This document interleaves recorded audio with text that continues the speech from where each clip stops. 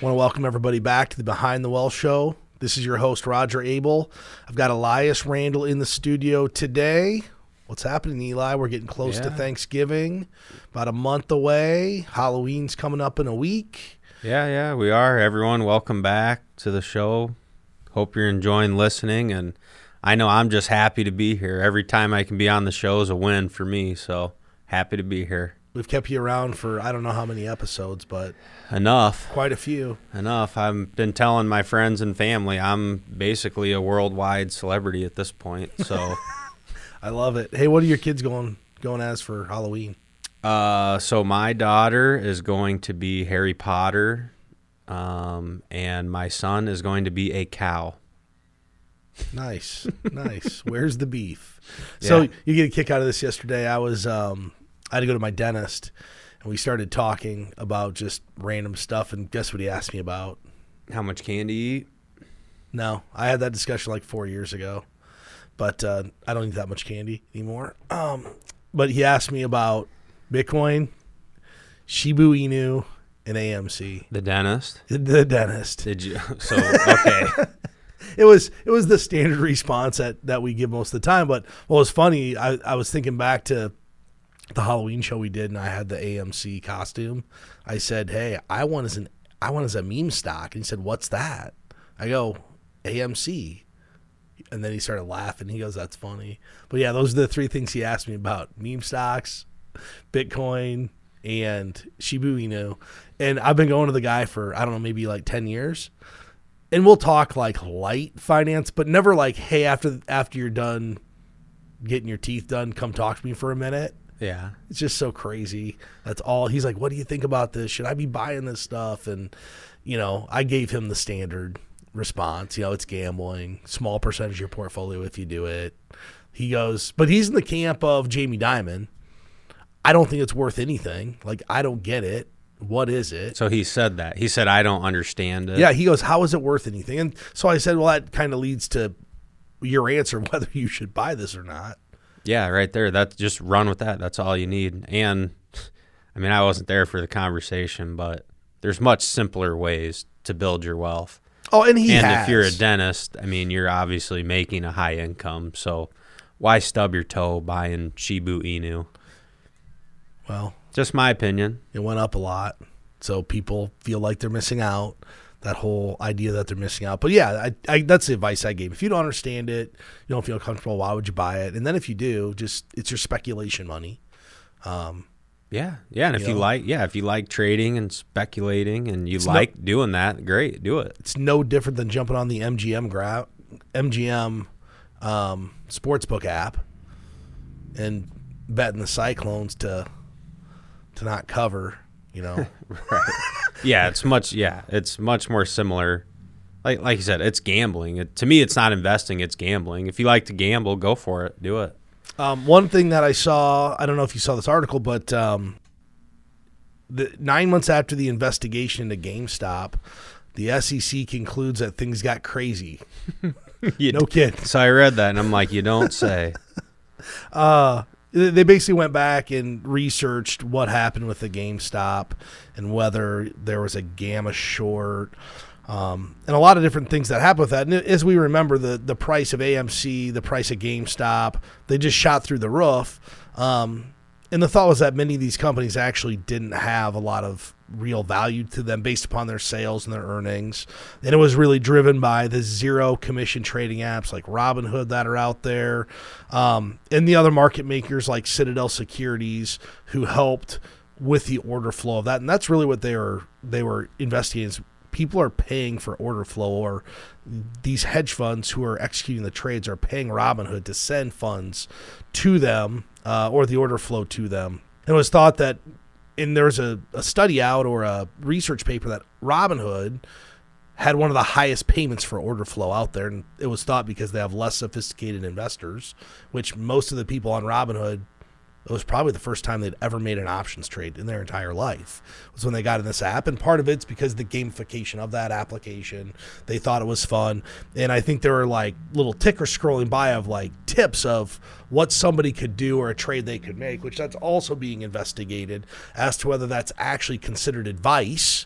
if you're scrolling on the screen, which in my opinion, I mean, of course it's advice. If somebody doesn't know how to trade an option and you scroll by and say, this might be a good idea, well, that's advice. And I know that's under investigation as we speak right now. Yeah, and I agree with that. I definitely think that should fall into the category of advice. So I had a couple thoughts when reading this, and it seems like, well, one of the gists of this article was they felt like the report the SEC came out with was fairly vanilla. So I think they talked about the people on Reddit might get mad. I think some people were expecting the hedge funds to get in trouble, which I would imagine at this point when they shut down trading, that was probably within the rules, within the laws, because I'm sure the SEC would have found some discrepancies or said you shouldn't have done this. But I will say I was interested, and I don't know if this is settled yet, but to me what I'm really interested in to see, because my understanding of this payment for order flow when Robinhood is paying more.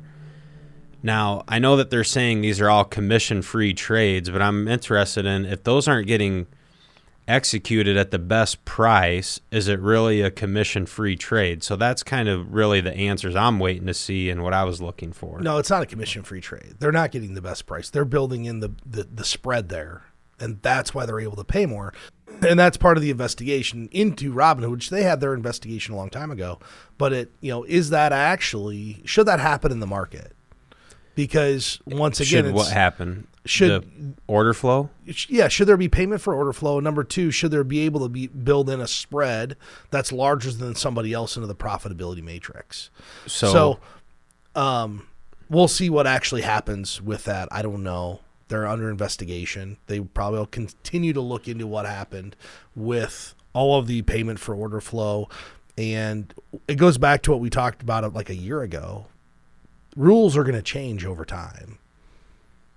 Just like Robinhood halted trading, stopped taking trades, well, rules change. So the rules for payment for order flow could change as well in the future. We'll just have to see what actually comes out of it. Yeah, and the other thing I thought was interesting from this was this report kind of suggests that the price ran up more because of the buyers than people filling their short orders, which I was kind of surprised by because I thought this all escalated because of the short squeeze. But according to this report, they just had so many people making buys on GameStop that's what really drove the price. There wasn't as much short squeezing as what people thought. We've seen that over the last year, this momentum trade.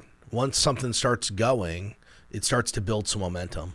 And I used your phrase that you coined last year with my dentist yesterday.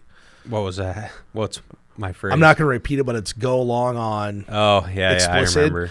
And he said, yeah, that makes sense. And what it is, people just piling in. Even if they don't know what it is, they see the price go up. Shiba Inu, it's up like 5 times in price. It's just people piling into the trade because they see it moving. Like, man, it's moving. And now it's probably because it's on Coinbase. So it's Coinbase every day when you go in and look. It shows the cryptocurrencies that are trading and how much the 24-hour change in percentage is up. So if it's up 200%, what's happening? People are just go piling in there like, I want to get a piece of that. And they feel like they're buying tons of shares at a low price, which you are. I mean, it doesn't cost anything to own 20 million Shiba Inu coins. Yeah, does it even trade over $1? Like, what's the value of a Shiba Inu? It's like 0.000041 cents. But Graham Stephan, which we follow, did a whole thing on could Shiba Inu actually get to a penny. And it was just a massive market capitalization, bigger than the entire cryptocurrency market if it got to a 1 penny valuation. For it to go to a penny. To go to a penny. Oh, my gosh. Which, if you think about it, though, it doesn't mean it won't. It just means it could get really crazy. But it's just a momentum trade. And that's what happened with this. People saw this and they were on the Reddit boards and people were fueling that fire. Hey, yeah, let's do this. And getting tips from other people, just piling into the trades. And that's what caused that price to spike through the roof. Yeah, and people, I'm sure there's maybe listeners that disagree with this. But here's what I want investors to know. Like, there's no utility in any digital currency right now. Even Bitcoin, and I am probably bullish on blockchain and stuff like that for future use. But really, when you think about what it really is, and like these momentum trades, it gets ran up and then everyone sells off, the price comes down. It's just transferring wealth. It's transferring dollars from one person to another person, but there's no actual utility in any of these cryptocurrencies. There's no place today that I know of that you can go use Bitcoin to buy something. Can convert it to dollars. Yeah, you can convert it to a dollar bill. I can't go to Walmart. I can't go to Target. I can't go down to the local, watering hole and say, hey, here's my Bitcoins. I have to sell them on an exchange and convert them to dollars. Cash is still king, right? Cash is still king. And that was, what? That's what my dentist was talking about. He goes, what can I do with this? And, I talked through, we had the gentleman who came in here and spent 4 hours with us and kind of gave us a breakdown on Bitcoin. I told him that theory, and he said, well, I see it happening, but maybe not really. And I said, well, that's why the true Bitcoiners are never going to sell, because they believe it'll be a world currency someday. Yeah, right. That's why they won't sell. And that'll always help support the price, because they're not speculators. They're still buying at any price, and they're going to buy it all the way till it gets to a lot of money. Yeah, yep. No, I agree with that. And speaking of, that guy owes me like 2 weeks of my life back. I spent a lot of time on YouTube and on the internet researching to like learn. It was like I came full circle. Like, I understand it better now, but I just learned all this stuff. And at the end of it, it's like, well, I'm still not a buyer, but I know a lot more about it now. So that guy owes me 2 weeks. That's all right. One thing I noticed, I read an article the other day, and I know locally we've heard a lot about the strikes at John Deere, the plants in Iowa and Illinois. There's more than 10,000 workers on strike. I didn't realize this year that there's been 176 union strikes out there. I didn't know that either. I knew of the John Deere one because that's big around here. It's been on the news every single night.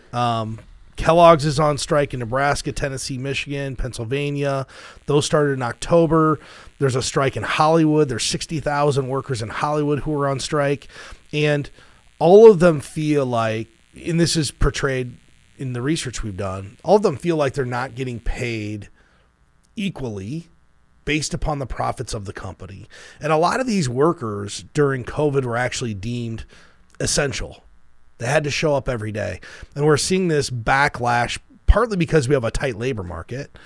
We were seeing this backlash of employees wanting more from their companies, or they're not going to go return to their, I'm going to quote, their crappy job. It's in the article. And I thought about this, and I went to school for finance, University of Iowa, and I remember the very first day of corporate finance.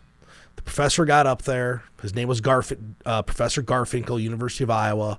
Not my favorite professor. But the first day of class, he got up and he said, here's the first rule of corporate finance. Management works on behalf of shareholders, not employees. And the employees feel like these companies should work on their behalf, but they don't own the company unless they're a shareholder. But just inherently, that's how the corporate world is structured. Whether that's right or wrong, I'm not here to debate that. But that's who management works for. They work to maximize shareholder value. And that's part of the reason that unions have been formed, so they can fight to take some of that back in the masses versus one or two people complaining, because in the grand scheme of things, we've got 10,000 workers at John Deere striking, and they're still not getting what they want. Yeah, and I'm personally, I think unions are a very good thing because of collective bargaining. It's like what you just said. One or two people complaining or negotiating on their own, you don't have much leverage when you're going with a big corporation like that. And I can understand where these workers are coming from, because we had a global pandemic, but a lot of the people working these jobs, they continued to work even though we were all told it's probably best to stay home unless you're essential. But they sacrificed and continue to go to work. And I get they want to get a little more piece of the pie now. But like you said, management and corporations, they're working on behalf of the shareholders to continue growing the value of the company. I can see where these workers are coming from and why maybe they feel a little underappreciated. And I know we spent some time, we came up with a few things, actually 4 items, probably specific to union workers to help them. But before we dive into that, I think you wanted to maybe say a couple more things. So I'm glad you brought up unions and how you think of unions. But today, 68% of Americans now approve of unions. That's the highest proportion of people since 1965. So if you think about this, we went through this period of time where unions were very popular in 1965. 78% of people in 1965 thought unions were favorable. Over time, that's decreased. They've seen decreased value, but today 68% of Americans approve of unions. So I think one of the things you said is that, they help people organize, help make decisions. We have one of the most pro-union presidents of all time. Joe Biden's very, very pro-union. He actually, in April, he was asked to create a task force to promote the labor organization, so organizing unions. So I thought that was a good idea, and I'll let you go back in what you were talking about, but we have come up with 4 preparation things you should do if you're going on strike, because if you're part of a union, you should expect at some point in time you're going to have to stick up for the union, potentially strike. And that's not good or bad. It just is what it is. It's how you can get things done and put pressure on these larger companies to actually listen. So there's 4 things we've come up with that would be meaningful if you know that you're going to go on strike. And I think people should realize that the average strike is 41.4 days. So this isn't like you got to get through for 6 or 8 months typically, but it's also not just like a week or 2 off of work. Yeah, right. So if the average is 40 days, we're talking a month and a half. The longest strike in U.S. history came to an end in 2020 after 1,029 days. United Steelworkers in Idaho's Lucky Friday went on strike in 2017 after the company tried to impart a new contract on the workers. So that was a really long strike. That's 3 years.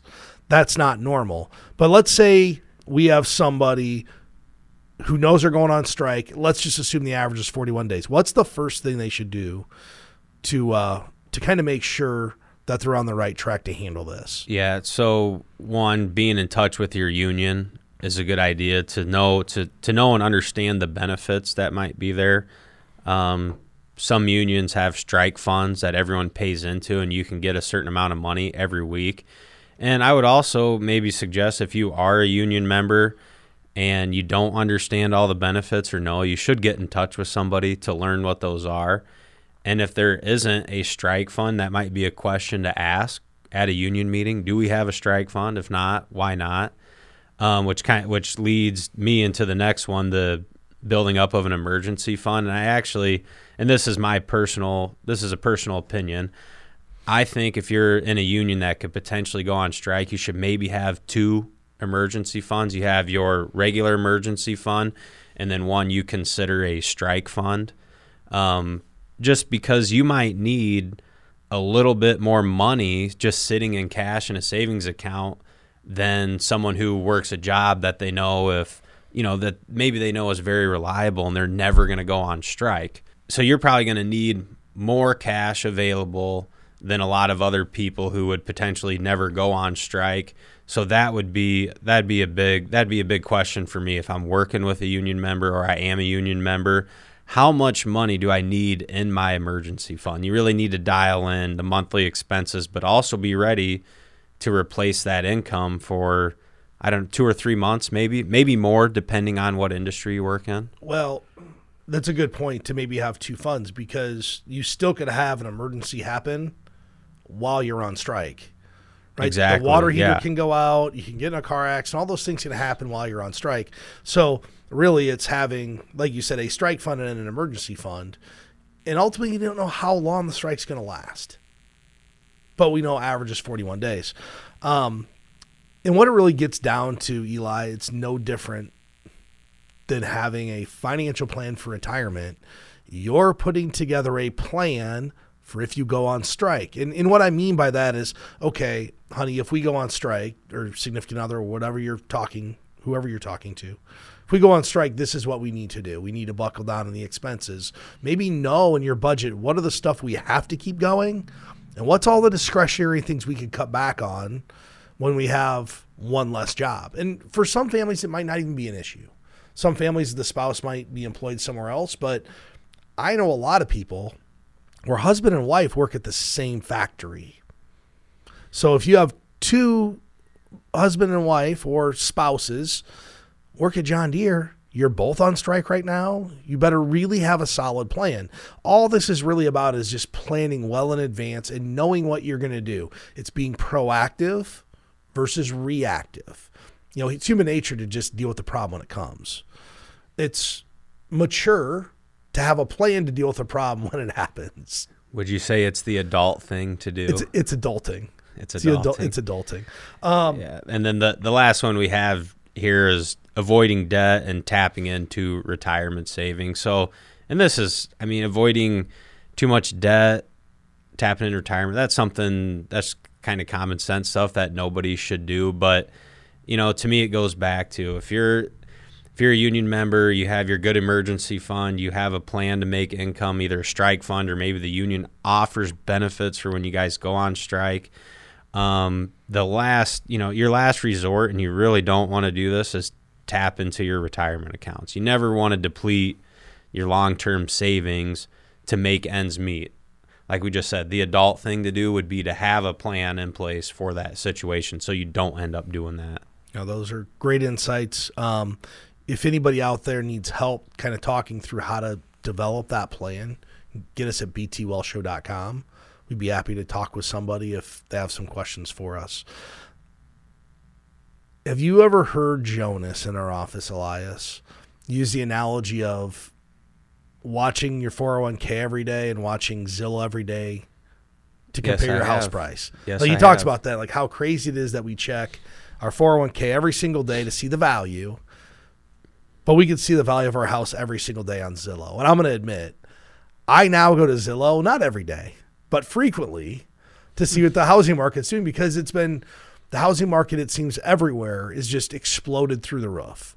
And one of the things I realized here a few months ago is Zillow was actually buying homes, meaning they were buying homes, renovating them, and reselling them. So you can go on Zillow and get an offer on your home, or you were able to in the past. The service through Zillow was actually called iBuyer, where it purchases your home, sells a home directly to consumers. Typically, they renovate them in between. Because of logistical problems, shortages in supplies, shortages in labor, which we all know is going on. I finally got my house fixed after derecho. It's been like over a year.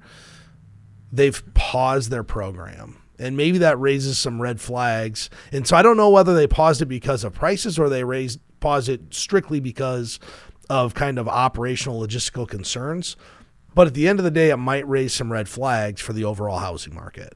Yeah, well, according to the article and the statement Zillow put out, it sounds like it's more a logistical just kind of nightmare for them. They're already at capacity, and then basically they're buying a house, remodeling it, and selling it. So part of their business is flipping houses. And I totally understand how you could get in this position because of the material shortage and labor shortage. So it's great if you want to have this as part of your business, but if you don't have enough labor to complete the project, then it really doesn't matter. So I don't know. I guess I'm not sure if I feel like this is a red flag I guess it might be a red flag in the areas of we don't have enough home builders. We don't have enough labor that does that kind of work. I could see it being a red flag for that.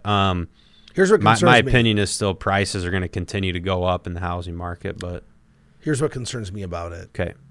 Is when you get large companies the size of Zillow, that are purchasing the homes.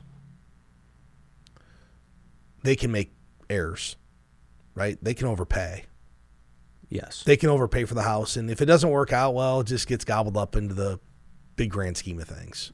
And they are overpaying right now. They're overpaying. And that's where I think the red flag maybe isn't that they stop the program. The red flag is this is who the average consumer who's looking to buy a house is competing with, right? So the 24-year-old who's going to buy their starter home, they're competing with Zillow to buy it.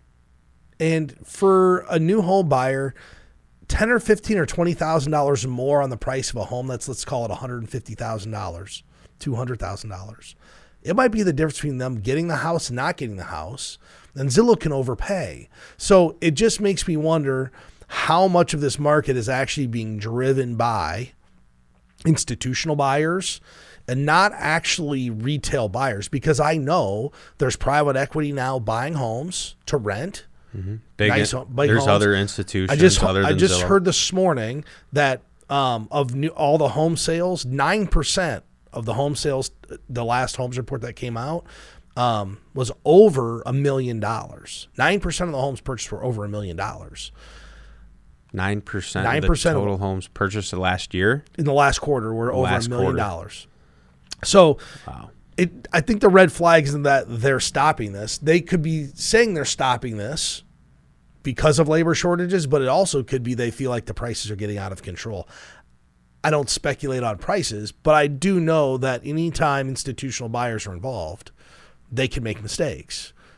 They can afford to make the mistakes. Most local,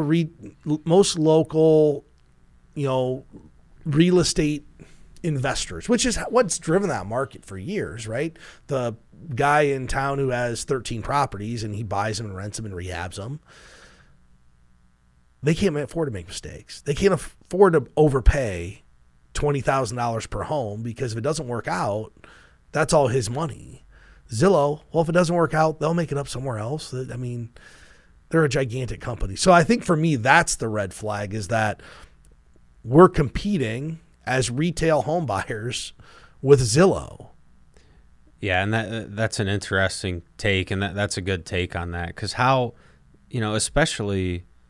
there's people that are maybe less price sensitive, but think about like first-time home buyers trying to buy your first home in this market. The prices are, we have a shortage of homes, and then you're competing against Zillow and other big institutions. Like that's really kind of a bad spot to be in. At some point it's going to flip, because I personally know multiple people that have fairly expensive homes, second homes, other real estate, that all are in the camp of maybe I should be selling. I mean, multiple people I know. Hey, I have a second house. Maybe I should sell it. I have a primary residence that, man, I never thought I could get this out of it. They built the house with everything that they wanted, which is no value to the next person. But now, because of the market, they can get everything out of that house. I know multiple people like this. So eventually what's going to happen, these people all list their places, and then there'll be a gluttony of inventory, and prices will come down. The other thing that's going to start to fight this uphill battle, and some of the reason Zillow might be backing off of this, is interest rates. I heard this morning interest rates are up to 3.25% on a mortgage now. Well, that's the same interest rate you were getting at 2.75 3 months ago. So interest rates are clicking up, which may start to put buyers in more of a pressure spot, right? As interest rates go up, the price you can pay for the home goes down. Right. Or your maximum price. And most people, when they buy a home, they borrow to their max. They don't get approved for $400 or $800 and buy half. They typically go up to or more than they were approved for. That's just human nature. Oh, they said we could get this. Yeah, so I think that the article touched on that too, that Zillow might have some concerns about interest rates starting to go up, and then they really can't make a lot of these deals work. So, and remember, Zillow has data. They can mine all the data of all the home sales. There might be something in their data that they're able to extrapolate and say, hey, look, something doesn't look right, or there's a trend that's beginning, and they're going to see it before the general public, because how many transactions are being done through Zillow or reported to Zillow? Compared to the local person, they have all the information compared to the local person who has nothing compared to what they have. when you used to look at homes, you go to your local MLS. It's where you went. You try to find a real estate company that had an MLS search that they didn't make you sign up for and didn't charge you anything to do. Like, that's how you look for homes, MLS. Now, they go to Zillow. I mean, when I look at real estate, I don't mess around going to the local company. I go right to Zillow because they have everything listed. Yeah, it's all right there. You don't have to drive around. Yeah, it's all right there. So with that said, I want to thank everybody for listening. If anybody needs help getting a financial plan or has any questions for us, you can go to btwealthshow.com. We'd be more than happy to help you out. Until next time, thanks, Elias. Thanks for listening. Securities and advisory services offered through LPL Financial, a registered investment advisor, member FINRA SIPC. The opinions voiced in this show are for general information only and are not intended to provide specific advice or recommendations for any individual. To determine which investments may be appropriate for you, consult with your attorney, accountant, and financial advisor or tax advisor prior to investing. All performance referenced is historical and is not a guarantee of future results. All indices are unmanaged and cannot be invested into directly. Premier Investments of Iowa Incorporated and LPL Financial do not provide tax advice. Please consult your tax professional.